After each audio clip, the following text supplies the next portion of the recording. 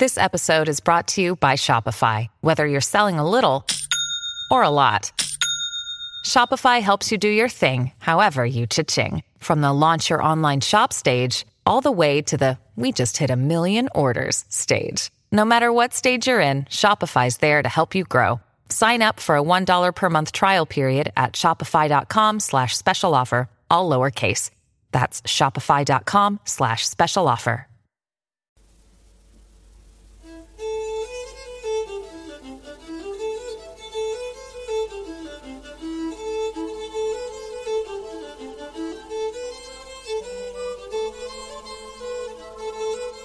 You are listening to Episode 2 of Quarter Share, a trader's tale from the golden age of the solar clipper, written and read by Nathan Lowell.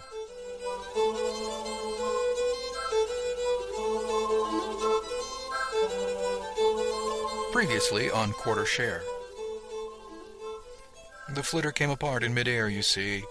The falling debris and remains damaged an estimated square kilometer of vines.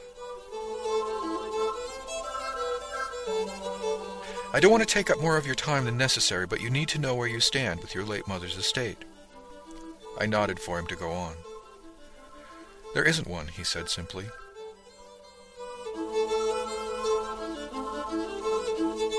If you're serious, be ready. The Lois McKendrick is coming in late next week. How did one fit a life into 20 kilos? Chapter 2, Naris, 23:51, September 3rd. My PETA trilled sharply, jarring me awake. It was a simple text message from O'Rourke. Time to go. Just as well, really. After almost 3 weeks, I needed to get on with it before the anticipation drove me crazy, or my money ran out. While the payout from the company had been enough to cover 90 days' rent, I had more than rent expenses to cover, and it was evaporating rapidly. Dealing with the personal artifacts turned out to be part of the employment contract. A team from Naris Company showed up to ship our gear back to a storage facility on Siren. That was where Mom had designated home of record on the employment forms. I didn't really think we had any connection there. It was just the nearest Confederation planet. The storage company would keep our stuff until I failed to make a payment, no doubt. I paid for a year in advance, and my cred reserve was beginning to be worrisome. That was another reason that it was time to go. The sooner I stopped having to pay to live on Naris, the better. Between O'Rourke and the handbook, I'd managed to get my duffel properly stenciled with my name and ID. In the end, I'd kept Mom's computer, a relatively new model portable. It had processing capabilities that my PETA didn't. Her computer credentials gave me an almost unlimited access to the university, and I used them shamelessly until the administration cut off access. I downloaded a bunch of instructional materials on astrogation, environmental sciences, advanced math, accounting, even some material sciences and plant biology. All subjects recommended by the handbook as useful. They looked overwhelming, but I burned them onto cubes anyway and stashed them in my duffel. Even with the hollow and music cubage, it amounted to only about 8 kilos. It was a simple matter to toss the few things that were left in the disposer and shoulder the nearly empty duffel bag. At the door I stopped and looked back before flipping the light switch. I could feel a lump start to build in my throat. This had been home for most of my life, and I was walking away forever. The connections had been severed cleanly, even surgically, yet there was still something that made me look around one last time, smiling at the memories and listening for the echoes of our time in the flat. In the end I heard nothing except the soft whooshing of the environmentals. I flipped the lights off and locked the door behind me for the last time. After being inside for several days, the light was so bright outside it made my eyes water. When I got to the Union Hall, it was a madhouse.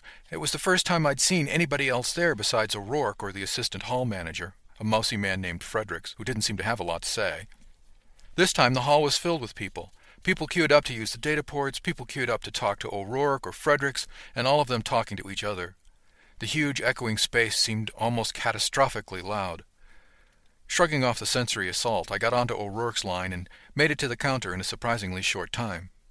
She smiled when she saw me. "You ready to go, kid?" she asked softly. "There's no backing out once you're under articles." I nodded. I knew the drill from the handbook. I knew that once I'd signed on the line, I'd not be free until I'd served 2 years. It wasn't quite the military, but it was close. My mouth was gummy and my stomach was cramped up, but I also knew I had few choices, and that this was a door to a new future. "I'm as sure as I can be, O'Rourke. Thanks for everything." She smiled wider at that. "Good to go then, lad." She pressed the buzzer that opened the counter and nodded at a door. "Through there. Captain Chigon will want to talk to you. Pass the interview and we can get you processed." She winked. "I put in a good word for you, so don't make me look bad, kid." Swallowing hard, I pushed through the gate and walked into the office. Behind the desk was a harried-looking gray hair. She looked older than Mom, but seemed somehow more energetic. I stood braced in front of the desk, in what I hoped was a convincing spacer manner, and waited to be acknowledged. The captain looked at me for just a few seconds while I did my best not to shake. "Sound off," she barked. "Wang, Ishmael, unrated, applying for available quarter-share berth, sir," I replied the way O'Rourke had coached me. She had me practice the drill several times on my last visit, so I knew what was expected. The handbook also provided instructions on how to address various officials under various circumstances, and this precise scenario was listed, complete with a sample script. "Why do you want to ship out?" she asked. "I need to get off planet before the company kicks me off, sir. I have no skills and not enough creds to buy passage, and I need to get some time to think about what happens next." Belatedly, I remembered to add, "Captain." "You know this is going to be very difficult, Wang." I nodded. "Excuse me, Wang, did you say something?" she barked. Yes, sir, that is, no, sir, that is, I know it's going to be difficult, Captain." Gods, what a jerk I sounded. She looked at me for a moment. "O'Rourke says you're good people, Wang. Why would she say that?" she asked gently. "That wasn't in the script," and I blinked in astonishment. I don't know, Captain. I've only met her a couple of times. She's been very helpful." After a moment she said, "You need to know I run a tight ship and I put up with no crap. You'll be the lowest of the low and you will work your fanny off for the next 2 years. The work will be boring, difficult, and unrelenting. Your shipmates will taunt you and the living conditions will be challenging for somebody used to having his own room on a nice quiet planet. In short, lad, your ass is mine and will be until I say it's not, or your contract expires, whichever comes first. Can you deal with that, Landrat?" I paused for a second, perhaps 2, before answering her. She had summed it up rather brutally. I had no idea which quarter-share berth I was applying for, and it didn't really matter. I needed to get off the Rock, and I had few choices. "Honestly, I don't know, Captain. I'd like to give it my best shot." She smiled warmly then. "Good answer, Ishmael. Welcome aboard." She stuck out her hand, and I shook it.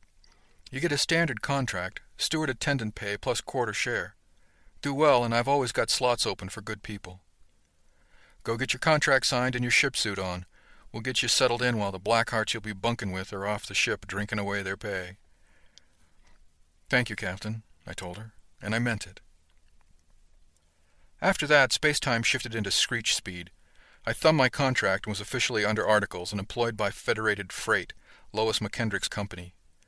Fredericks, the assistant hall manager, was brutally effective in punching through the paperwork, setting up the notifications to Naris Company, and snipping off the few dangling threads of my old life. He showed me to a changing room. O'Rourke had taken my measurements earlier, and the local fabs had whipped up a ship suit and boots in Federated Freight colors of green and gold. The suit fit my 1.5 meters perfectly, and the ship boots molded to my size 12s like they were grown there. As I packed my shore-leave clothes into the duffel, I caught movement out of the corner of my eye. A stranger stared back at me from what I suddenly realized was a mirror. He looked me over from the sandy mop on the top of my head down across the tailored ship suit to my new boots. I looked thin after 3 weeks of eating my own cooking, but Mom had always said I was wiry, and that was apparently a good thing. The stranger smiled, and I found myself smiling back. He straightened up and shouldered his duffel. I gave him a kind of salute and headed out the crew-only door to find the shuttle up to the orbital. The hallway outside led to a security checkpoint, then an entry tube. This wasn't the nice neutral-colored and carefully padded entry tube I was used to in the passenger port. Mom and I had taken trips up to the orbital before. It was a popular tourist destination, being technically Confederation space and not Naris Company. The shops and restaurants were sufficiently exotic to be a draw from the largely homogeneous everyday life on Naris. By comparison, this behind-the-scenes look was stark. There were no decorative panels, and the floors, even the walls, had a certain gritty feel to them. Not dirty exactly. Not dirty at all, in fact, but having a kind of utilitarian plainness that I found disconcerting at first. Pipes, electrical runs, hydraulic lines, all labeled clearly but exposed. After the passenger port's careful pastel decor, the crew tube was strange, but refreshingly more real.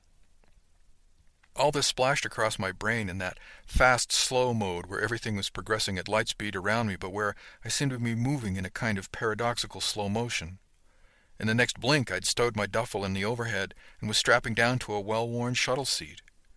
Again, the shuttle was at once familiar and strange, like the difference between a passenger flitter and a cargo crawler. Even the seatbelts were different, with a cross-the-chest X harness instead of the single shoulder belt I was used to. It was easy enough to figure out, just different. It was going to take some getting used to. My eye kept wanting to see one thing, but the starkness of everything kept jarring my brain. The shuttle pilot came through the cabin, smiled, and nodded professionally at me as he examined the inside of the craft. "We'll be up in the orbital in just a few ticks," he said. "No time for beverage service, but if you need to use the head, I'd do it now." This was apparently some kind of joke, because he chuckled. Thanks," I answered, somewhat dazedly. As he was finishing his inspection, a half-dozen other ship-suited people came into the cabin and strapped down. They were not in the green and gold I had already associated with Federated freight, but a gray and blue. Small patches on their shoulders read Murmansk, and I assumed that was the name of another of the ships docked at the orbital. They nodded pleasantly enough to me, but were absorbed in chatting up one of their own group, who apparently had been engaged in some misadventure overnight. She seemed embarrassed by the attention, but the group appeared to be teasing her in good fun, and she was giving as good as she was getting. My ears popped as the pressure doors closed and the locking rings thumped away from the hull. The speakers gave a ping-ping-pong sound, and a woman's voice said, "Secure for lift." With no more ceremony than that, we were underway and boosting into the clear golden afternoon sun. I took one last look out the port at the ranks of granapple vineyards arrayed across the landscape as we boosted spinward, clawing up out of the gravity well. The acceleration pressure pinning me to my seat seemed incongruous with the apparent speed reduction as we gained altitude. The shuttle rolled then, and I couldn't see the ground, just the darkening sky and a bit of the stubby wing, flashing red from the blinking navigational lights along the side of the ship. The engine noise ramped back as we climbed, and the air outside became thinner. Soon the only sound conduction was from the airframe itself. I settled down in my seat and zoned out completely until the heavy clunks of the docking clamps shuttered the craft. The trip had taken a full stand, but my warped time sense made it feel like a tick. The cabin speakers gave a pong-ping sound, and the other passengers were unbuckling even before the woman's voice said, "Docking complete." I let them clear away before I hit the releases and retrieved my nearly empty duffel. Outside the shuttle bay waited a kid in green and gold shipsuit like mine. He was probably older than me, actually, but he had a baby face that made him look younger. He grinned when he saw me and held out his hand. "You must be Huang," he said. "I'm Philip Carstairs. Everybody calls me Pip." He wasn't quite as tall as me, but he was broad across the shoulders in a way that I'll never be. His green eyes had a laugh in them, and I found myself grinning back. "Hi," I replied. "Call me Ishmael." He blinked at me a couple of times, then looked at a note on the tablet he was carrying before laughing. "Oh my gods and garters, that's really your name." I was used to the reaction. Somehow, coming from this guy, it didn't seem so bad. Yeah, I admitted a bit sheepishly, my mother had a sense of humor. He clapped me on the shoulder then and nodded back down the passage. "The first mate sent me over to collect you. Let's get you settled aboard and you can tell me all about it. You don't snore, do you?" The hyperspeed sensation wasn't being helped by his Gatling gun style of conversation. Snore? Yeah, snore. Gilly, the guy whose berth you're getting? Gods, but did he snore. I don't think I've gotten a good night's sleep since we left Albert. "I don't know," I replied. I never noticed." He laughed again. "Well, then, we'll let you know." Pip led me through the utility corridors halfway around the orbital.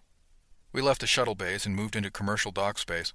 It didn't seem quite so Spartan there, but perhaps I was growing used to the blatant utility exhibited at every turn.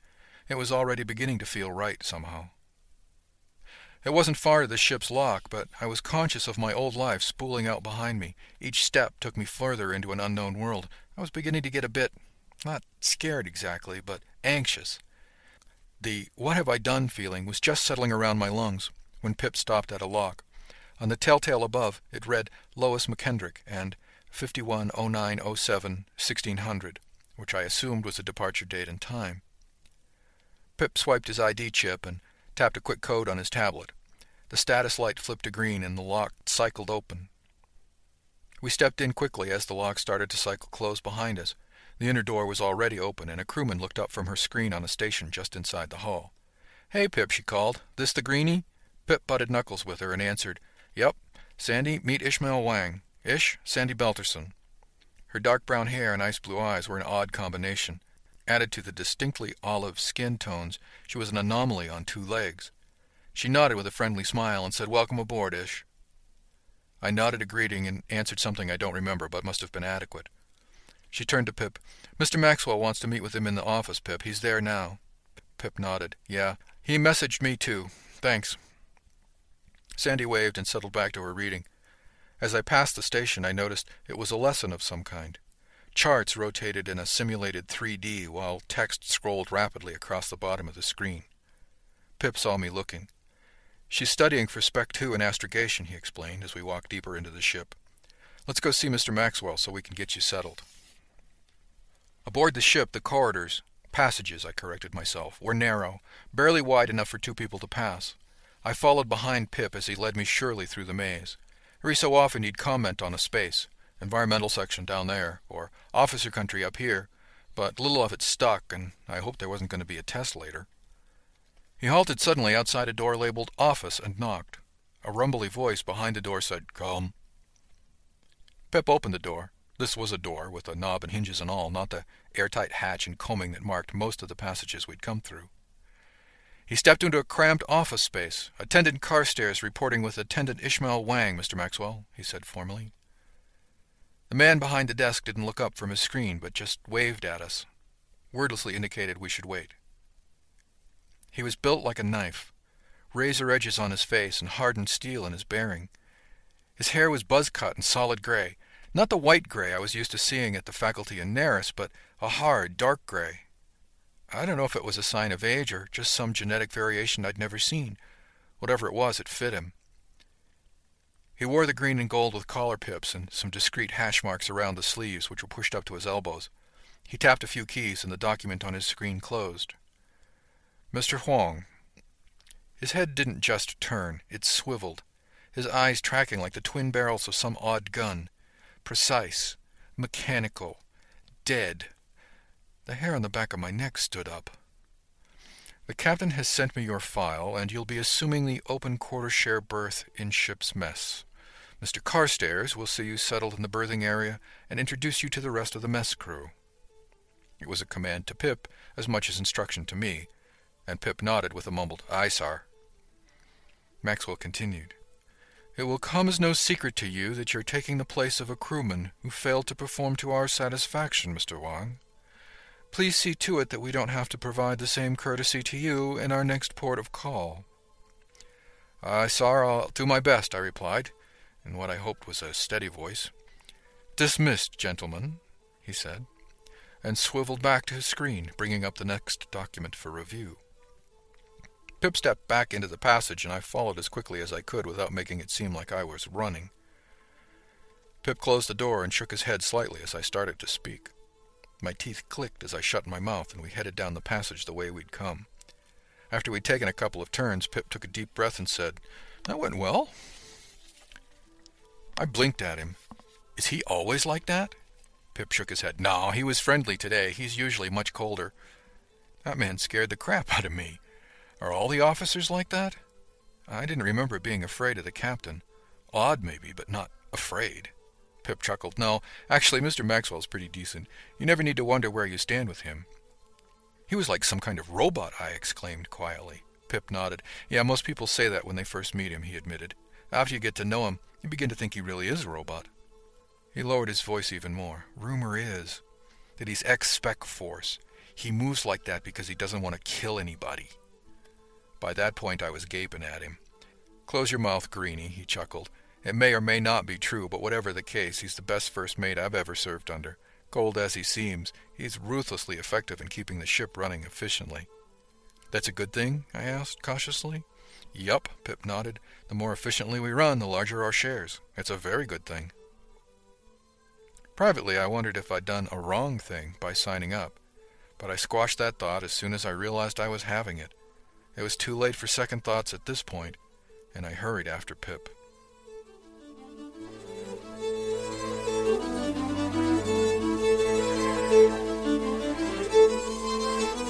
Thanks for listening to Episode 2 of Quarter Share, a trader's tale from the golden age of the solar clipper. Music is from The Lucky Black Cat, a hornpipe in A minor, recorded by James Curran, available on the Internet Archive at www.archive.org. This has been a presentation from Durandus, offered under a Creative Commons Attribution, Non-Commercial, No Derivatives 2.5 license. For website and more information on the Golden Age, visit www.durandus.com/golden.